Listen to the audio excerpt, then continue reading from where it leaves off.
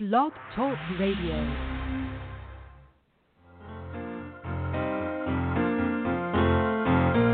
And I got the HD blues, and my life is kind of rough. Oh, I got the HD blues, and you can tell I've had enough.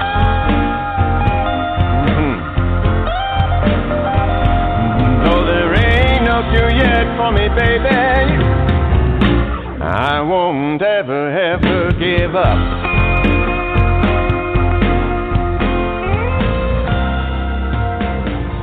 You might see me moving.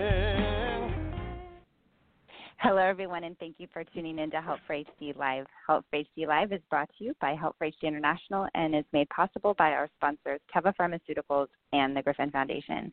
I am your host, Katie Jackson, and today our guest is Dr. Joseph Higgins from UniQure. Dr. Higgins is the Vice President of Clinical Development at UniQure. He is responsible for the early development of clinical gene therapy trials for neurological disorders. Prior to joining UniQure in 2018, Dr. Hennig was responsible for all neurological diagnostic tests at Quest Diagnostics and was the CLIA license holder for specialty laboratory. He was formerly a professor at Cornell Medical College, where he was the principal investigator of several private foundations and NIH research grant-focused of clinical neurogenics. He held the senior leadership position. He held many leadership positions in genomic medicine at the state. Okay, so I'm gonna probably get this wrong, but let's see. At federal and state levels. So he had through the NIH and also through the DYSDOH, which is the New York State Department of Health. At the NIH, he was part of a human GMO project and teams that initiated the first in-human enzyme replacement at the gene therapy clinic. Okay, so this is like his bio is so amazing, and I can't even believe he's working on HD. It makes me so excited. So let me just, there's just a little bit more, so bear with me. He discovered the genes or the loci of several diseases, including Parkinson's disease, essential tremor, ataxia, intellectual disability, which is ID, and metabolic disorders. He created a transgenic mouse model for proof of concept studies to treat non-syndromic ID. He is a fellow at the American Academy of Neurology and board certified in pediatrics by the American Board of Pediatrics and Neurology, with a special qualification in child neurology by the American Board of Psychiatry and Neurology.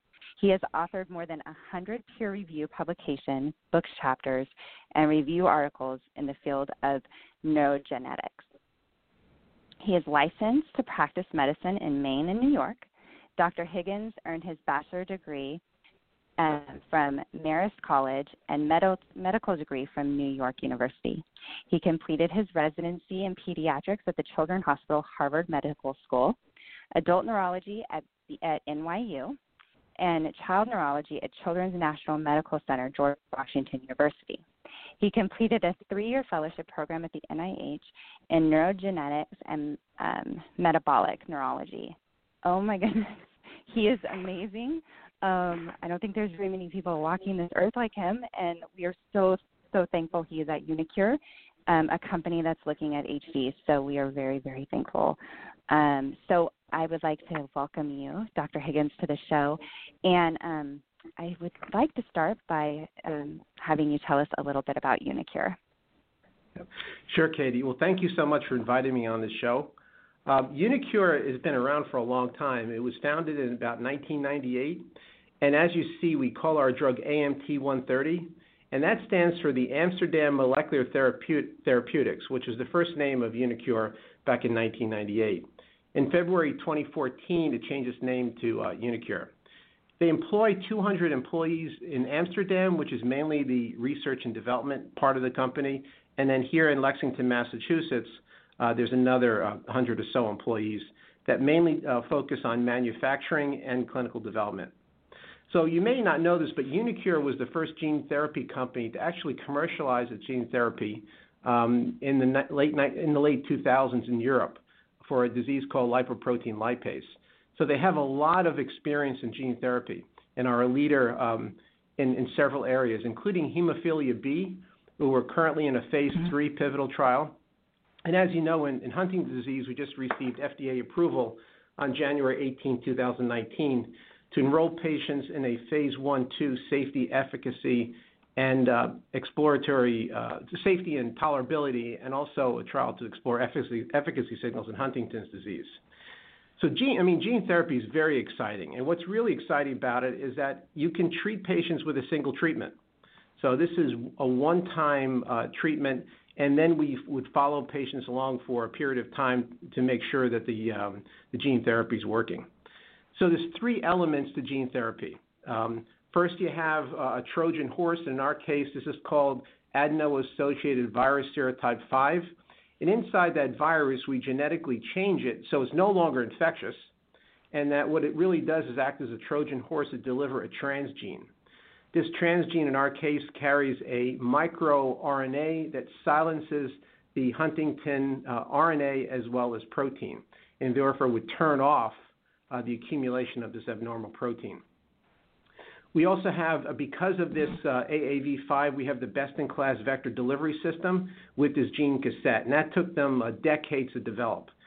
Also, what's really important is the manufacturing process. So here in Lexington, we have this big facility where we actually use insect cells and baculovirus, and we worked out this manufacturing process for well over a decade. And so they have a very strong patent position because of the unique development of this process, but also has been a leader in the entire industry in setting the bar of a large-scale commercial-grade facility that could rapidly go into clinical trials once we're successful. The facility is about 55,000 square feet here in Lexington, and the drugs are manufactured under GMP production capabilities, and they support all of the programs so far. So besides hemophilia A, we're also exploring clinical trials in hemophilia B. We're exploring trials in hemophilia A, spinocerebellar ataxia type 3, which is another CAG repeat disorder like Huntington's. But our showcase trials right now are hemophilia B as well as Huntington's disease. It's unbelievable. And I think the one thing that's really interesting is you just said, like, it took them a decade to even develop that. I think as patients we sit and we hear about things and we don't realize that how long this has actually been going on, and to get the FDA approval to move forward into clinical trials it's taken years for that to get to that point. We don't really start hearing about it till about now. But it's been being worked on for a very long time. Not only the gene therapy part, but also just all the ancillary services that go along with that, like how do you deliver the drug, the neuroimaging part, the digital technology, the measurements of clinical efficacy. Just the laboratory tests have been so sophisticated in the last 5 to 10 years that it seems at this point in time that all these things have converged, and it's really one of the first times in medical history where you actually can do this realistically. Yeah, and I find it so interesting. People talk about gene therapy, right? And we hear about this all the time, and it seems like there seems like there's a whole bunch of different types of gene therapy out there. Am I wrong at that? Like, it seems like you're talking about one dose and silencing. So, yeah, you're absolutely right. I mean, there's different types of gene therapies. The general categories are there's gene replacement therapy. So if you want to replace a protein that's non-functioning, you would put a gene in the quote Trojan horse or the AAV or other vector, and that you deliver it to the brain that was deficient in that particular protein. However, with Huntington's disease, as you know, there's a gain of function where you actually have an accumulation of a protein in the brain. So you really want to stop the function. In this case, you put a targeted micro-Huntington RNA that actually travels into the cell to the nucleus to turn off the messenger RNA, which then in turn turns off the protein. So there's different types. gene therapy is distinguished from antisense oligonucleotides, which is not that's more like a drug where you have to have repeated infusions or repeated administrations.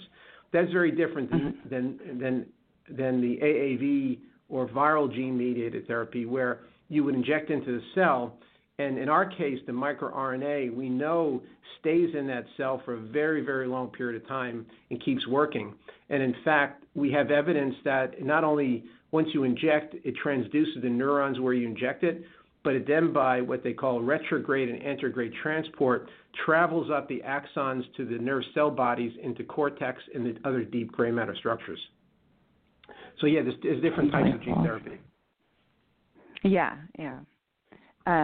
Because I was kind of wondering when I read the press release, when we first got the press release from UniQure that came out that we'll talk about in one sec here. I thought the thing that jumped out at me is one dose. I was like, one dose. Obviously this has to still go through clinical trial, but I was like, how fantastic if there was one dose. But I'm used to medicines that are constantly, even with a brother with CF, all his therapies are daily. So one dose is pretty. Well, you don't have to worry about compliance, that's for sure, because, myself included, if I have to take 10 days of antibiotics, I have a hard time. I said, boy, did I take that last pill? So it's very difficult to remember medications in general. But here, there's no, you're going to get this medicine, and it's there for the duration, and you don't have to worry about taking something again. Which is really good. Yeah. So the delivery, so it's really a single administration into the brain, into the area of the brain that's the primary site of the neuropathology of Huntington's, which is called the striatum. Now, the striatum are these two gray matter structures called the caudate and putamen. And if you look at the human brain, there is either deep gray matter and then there's superficial gray matter. And it's gray because that's where the nerve cell bodies are. So by a neurosurgical procedure where we put a small hole into the skull, about 4.5 millimeters in most cases, and then with a catheter, and that's the other thing about technology. The catheter itself has taken decades to actually manufacture and perfect. And the physics behind delivering this drug is amazing. This catheter tapers down to the size of a human hair, and then with a specialized pump delivers it into the gray matter by a very, very slow infusion under positive pressure. And what it does is that it gradually increases the spaces between the neurons called interstitial space.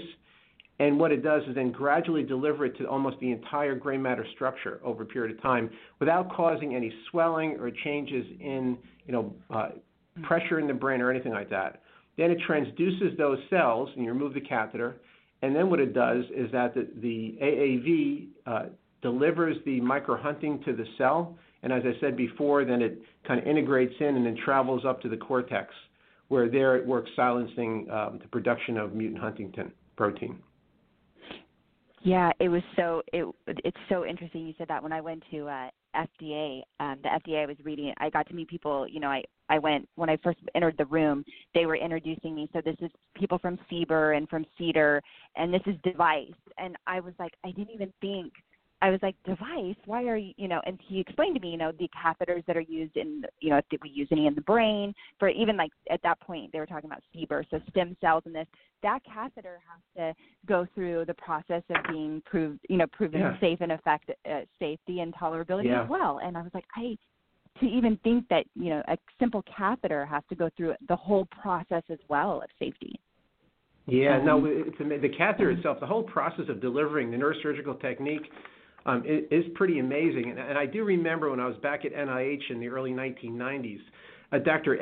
Ed Oldfield was actually using this process called convection-enhanced delivery with steel needles and glioblastoma multiforme. And in fact, one of our neurosurgeons that I'll be working with is an old friend of mine from NIH, Russ Lonzer at Ohio State, and he's been doing this now since the early 1990s. So there's a lot of experience in this technique. And Huntington's disease, of course, is the first gene therapy trial ever. So this technique has not really been used in Huntington's disease. However, what I did was our team here has contacted a Dr. Jan Vesper in Dusseldorf. and he works on Huntington's patients doing deep brain stimulation for the movement disorder. And he's done this on a couple hundred patients. So I got these neurosurgeons together, and now what they do is they're looking at scans in the cloud and coming up with virtual trajectories for the operation.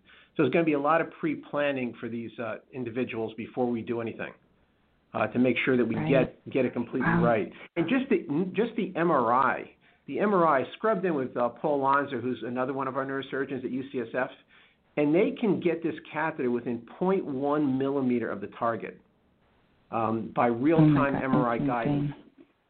So in the operating room, they have an MRI, and you can see on the screen where the catheter is going, and then they put a little bit of dye at the tip, and you can see the injection of the vector into the caudate and putamen. But that alone was not possible 5 to 10 years ago. So even though gene therapy has been around for a while, the delivery into the human brain, those techniques were not perfected yet, nor was the memory, to do these images. I mean, I know 25 years ago, I was doing volumetric MRI at NIH, and it took so much memory that you really couldn't do it on more than one patient at a time. But now you can do it on your laptop. It's so crazy how much and is the reason why it has to go so deep down is into the brain, into the darker gray matter, is so it goes straight to the source, or does our body break it down like our immune system if it doesn't go all the way to where it's supposed to go? I know that sounds. That's actually a great question. About the immunogenicity of the AAV. So it's not a virus. It's adeno-associated virus serotype 5. And what's really interesting about this AAV5 virus is that when you look at, evolution and this thing called a phylogenetic tree, when you look at the other AAVs, they're more advanced in the evolutionary structure. But if you look at AAV5, it's kind of like on its branch alone. And so the DNA makeup of AAV5 is very different than the other AAVs. And you're exposed to AAV usually as a child, and you develop these antibodies to the capsid, they call it. Well, in AAV5, the frequency of antibodies is the lowest of any of the AAVs. Not only that, our data in both human beings, which we've tested many people for AAV antibodies, show that it is the lowest. In addition to that, in our hemophilia B trial, we find that neutralizing antibodies don't affect transgene expression. More importantly, there's no cell-mediated immunity.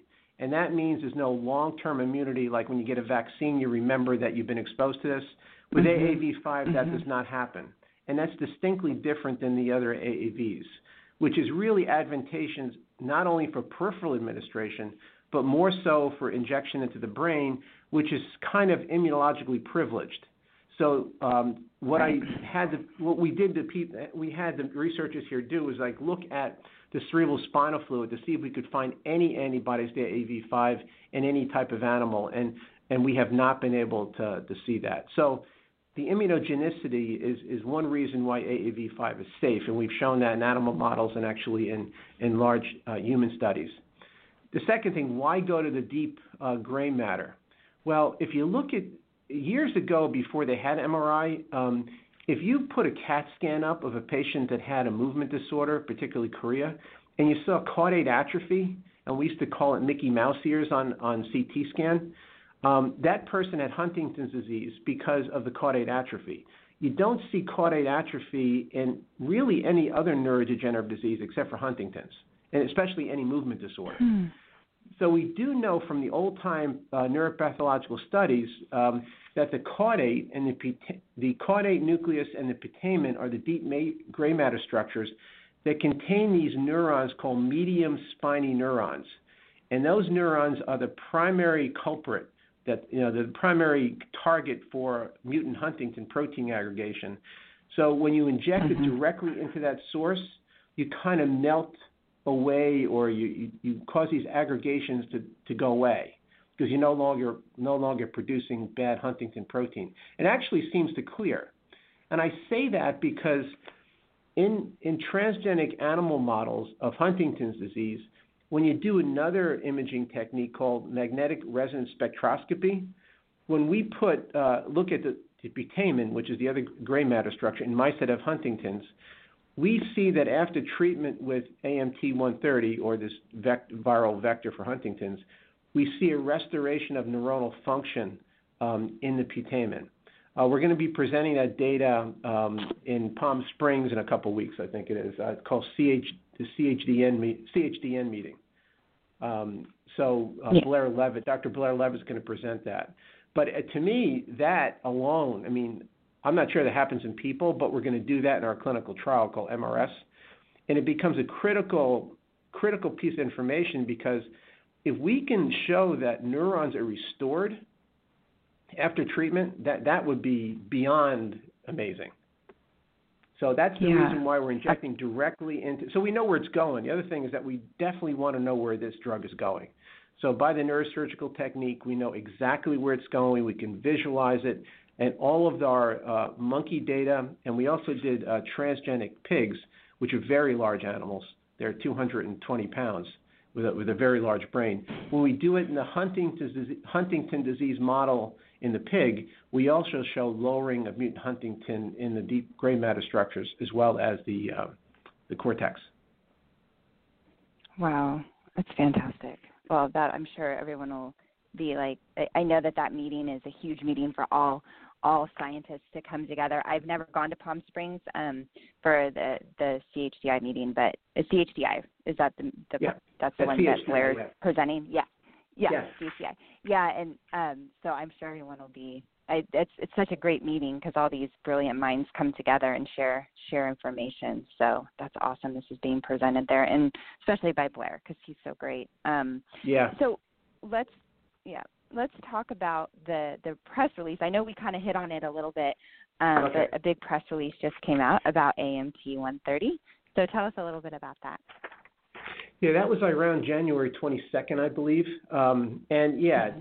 This is the first AAV gene therapy trial approved in Huntington's disease, which is really a big deal for UniQure, and I think for the whole advancement of the field to have several therapies available out there. And of course we're going to believe as our company that this is the best, and I do personally believe it's the best, because we are hitting the gray matter target where the neuropathology starts, and our preclinical data is just incredible. So the press release was really, to show that we now have the FDA approval for our second gene therapy. Second gene therapy.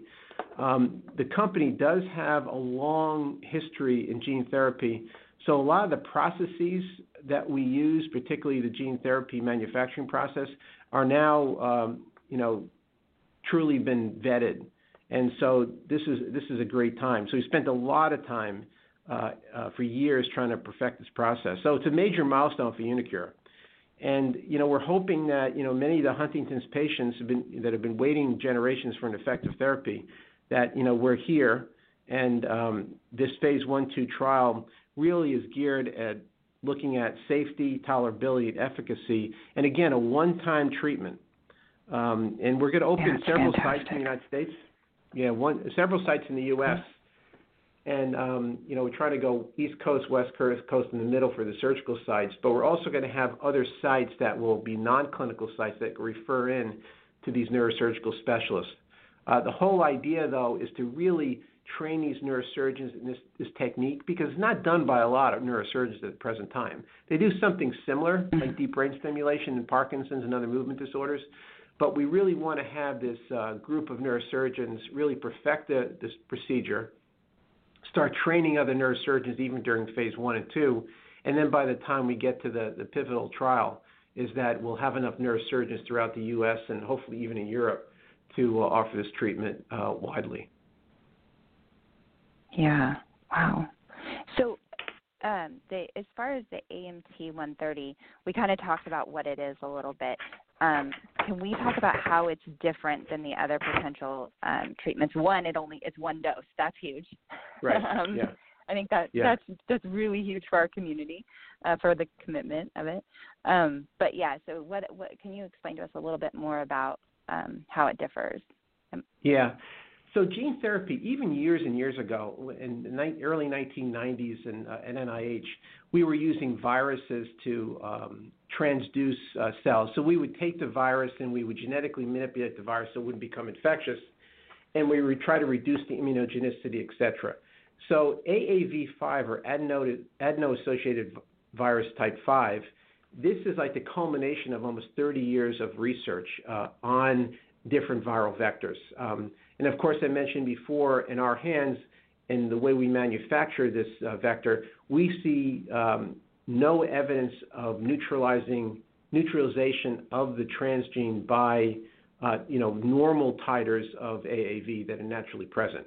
We do know, of course, that if you inject a lot of AAV5, that you will neutralize some of the transgene, especially in the blood, but these are not present in normal people.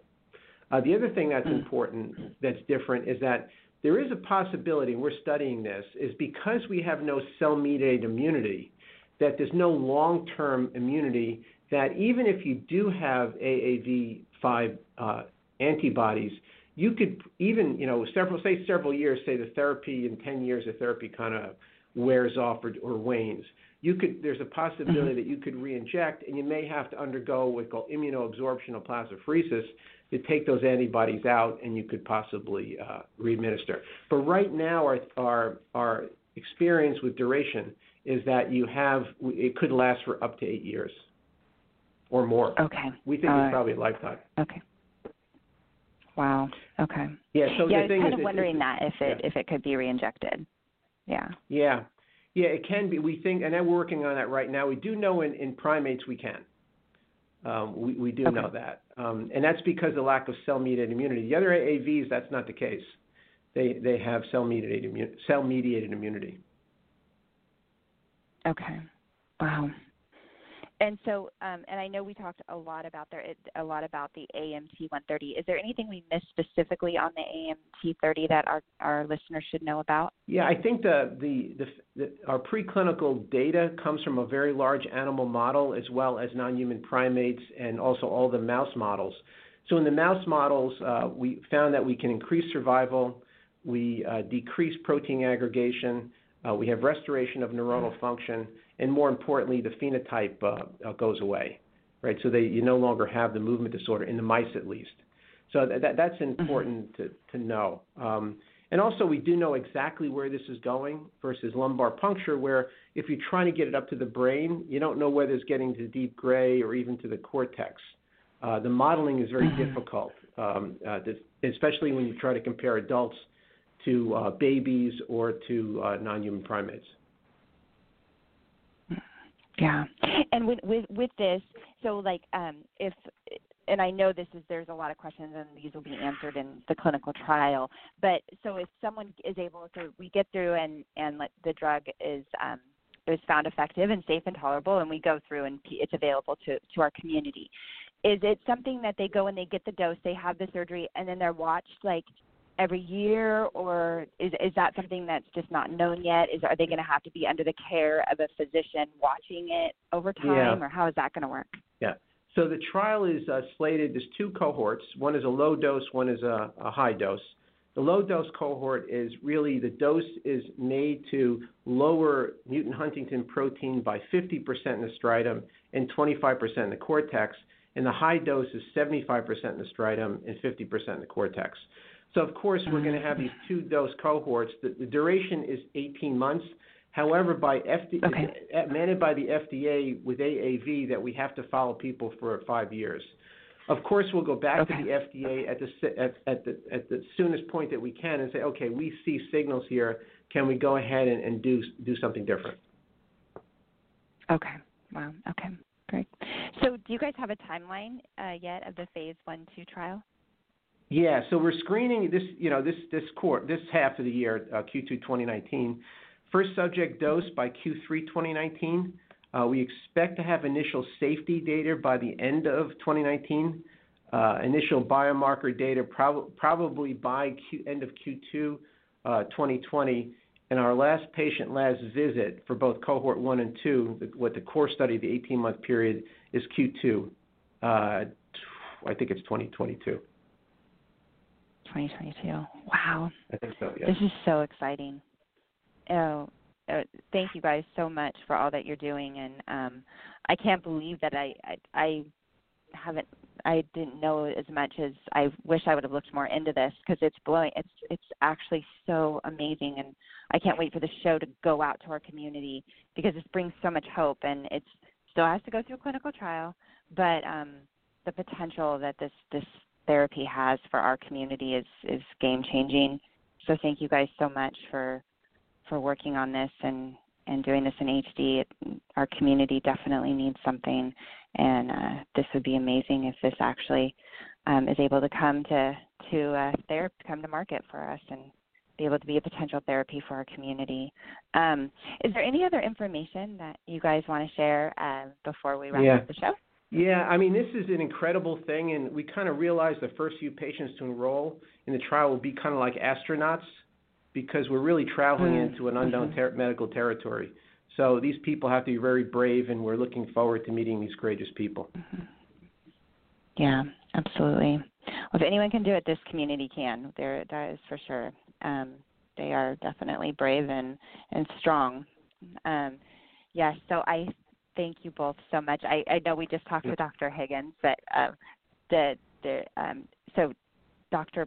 I'm going to mess up on his name. Malone, is that who's with us as well? Oh, yeah, Tom Malone. Yeah, Tom Malone, yeah. Tom Malone. Yeah. So thank you both for coming on and talking welcome. us today and sharing this information with our community. It really means a lot. And hopefully we get to meet you both in person someday. And thank you for all the work you guys are doing. Yes. And so you guys, this is amazing, and I'm really excited to put the show out and for the community. The only updates I have is August 2nd. Not August 2nd. Oh, my goodness. March. It's coming. I wish it was August. We will be in Austin, Texas. It's coming faster than I thought. And March 2nd, we will be in Austin, Texas for our Hype Day. This is a free event for all of HD community, anyone in our community. We will serve breakfast and lunch. We have a great lineup of speakers. We have Dr. Varga, Janelle Hogan, Terry Tumpkin, Janine Tex coming to give an update. We have yoga going on, and it's going to be a great time for our community in the area to come together and have a great day. You guys can register if you're in the area and you'd like to come to the event, you can register at www.helpforhd.org. There are still scholarships available. So if you have to travel outside the Austin area to make the event, we will pay for your hotel room. So please know that is available also on the website. It's on the second slider of the homepage of the website. So if you go on there, it's simple 5 questions, and we can get you guys a room to make sure if you have to travel so far, you don't have to travel twice in one day. We will also be in Puerto Rico in May. Just to let you guys know for that. If anyone in Puerto Rico, we will be going on May 11th. And then on August 10th, we will be in Wichita, Kansas. So we are very excited for that event as well. And then we have just booked, and we are very excited to be in Las Vegas for our annual event that we wrap up the year. And that is October 12th at the Palace Station. Stay tuned. We'll have scholarships coming out and more information to come about speakers. We'll have Jimmy Pollard there and a whole bunch of research updates going on. We hope UniQure will come. We will definitely try to get them on the schedule if they're available. And so that's going to be a great event. I think that's all for now. So tune in next week, same time, same place. Until then, have a safe week.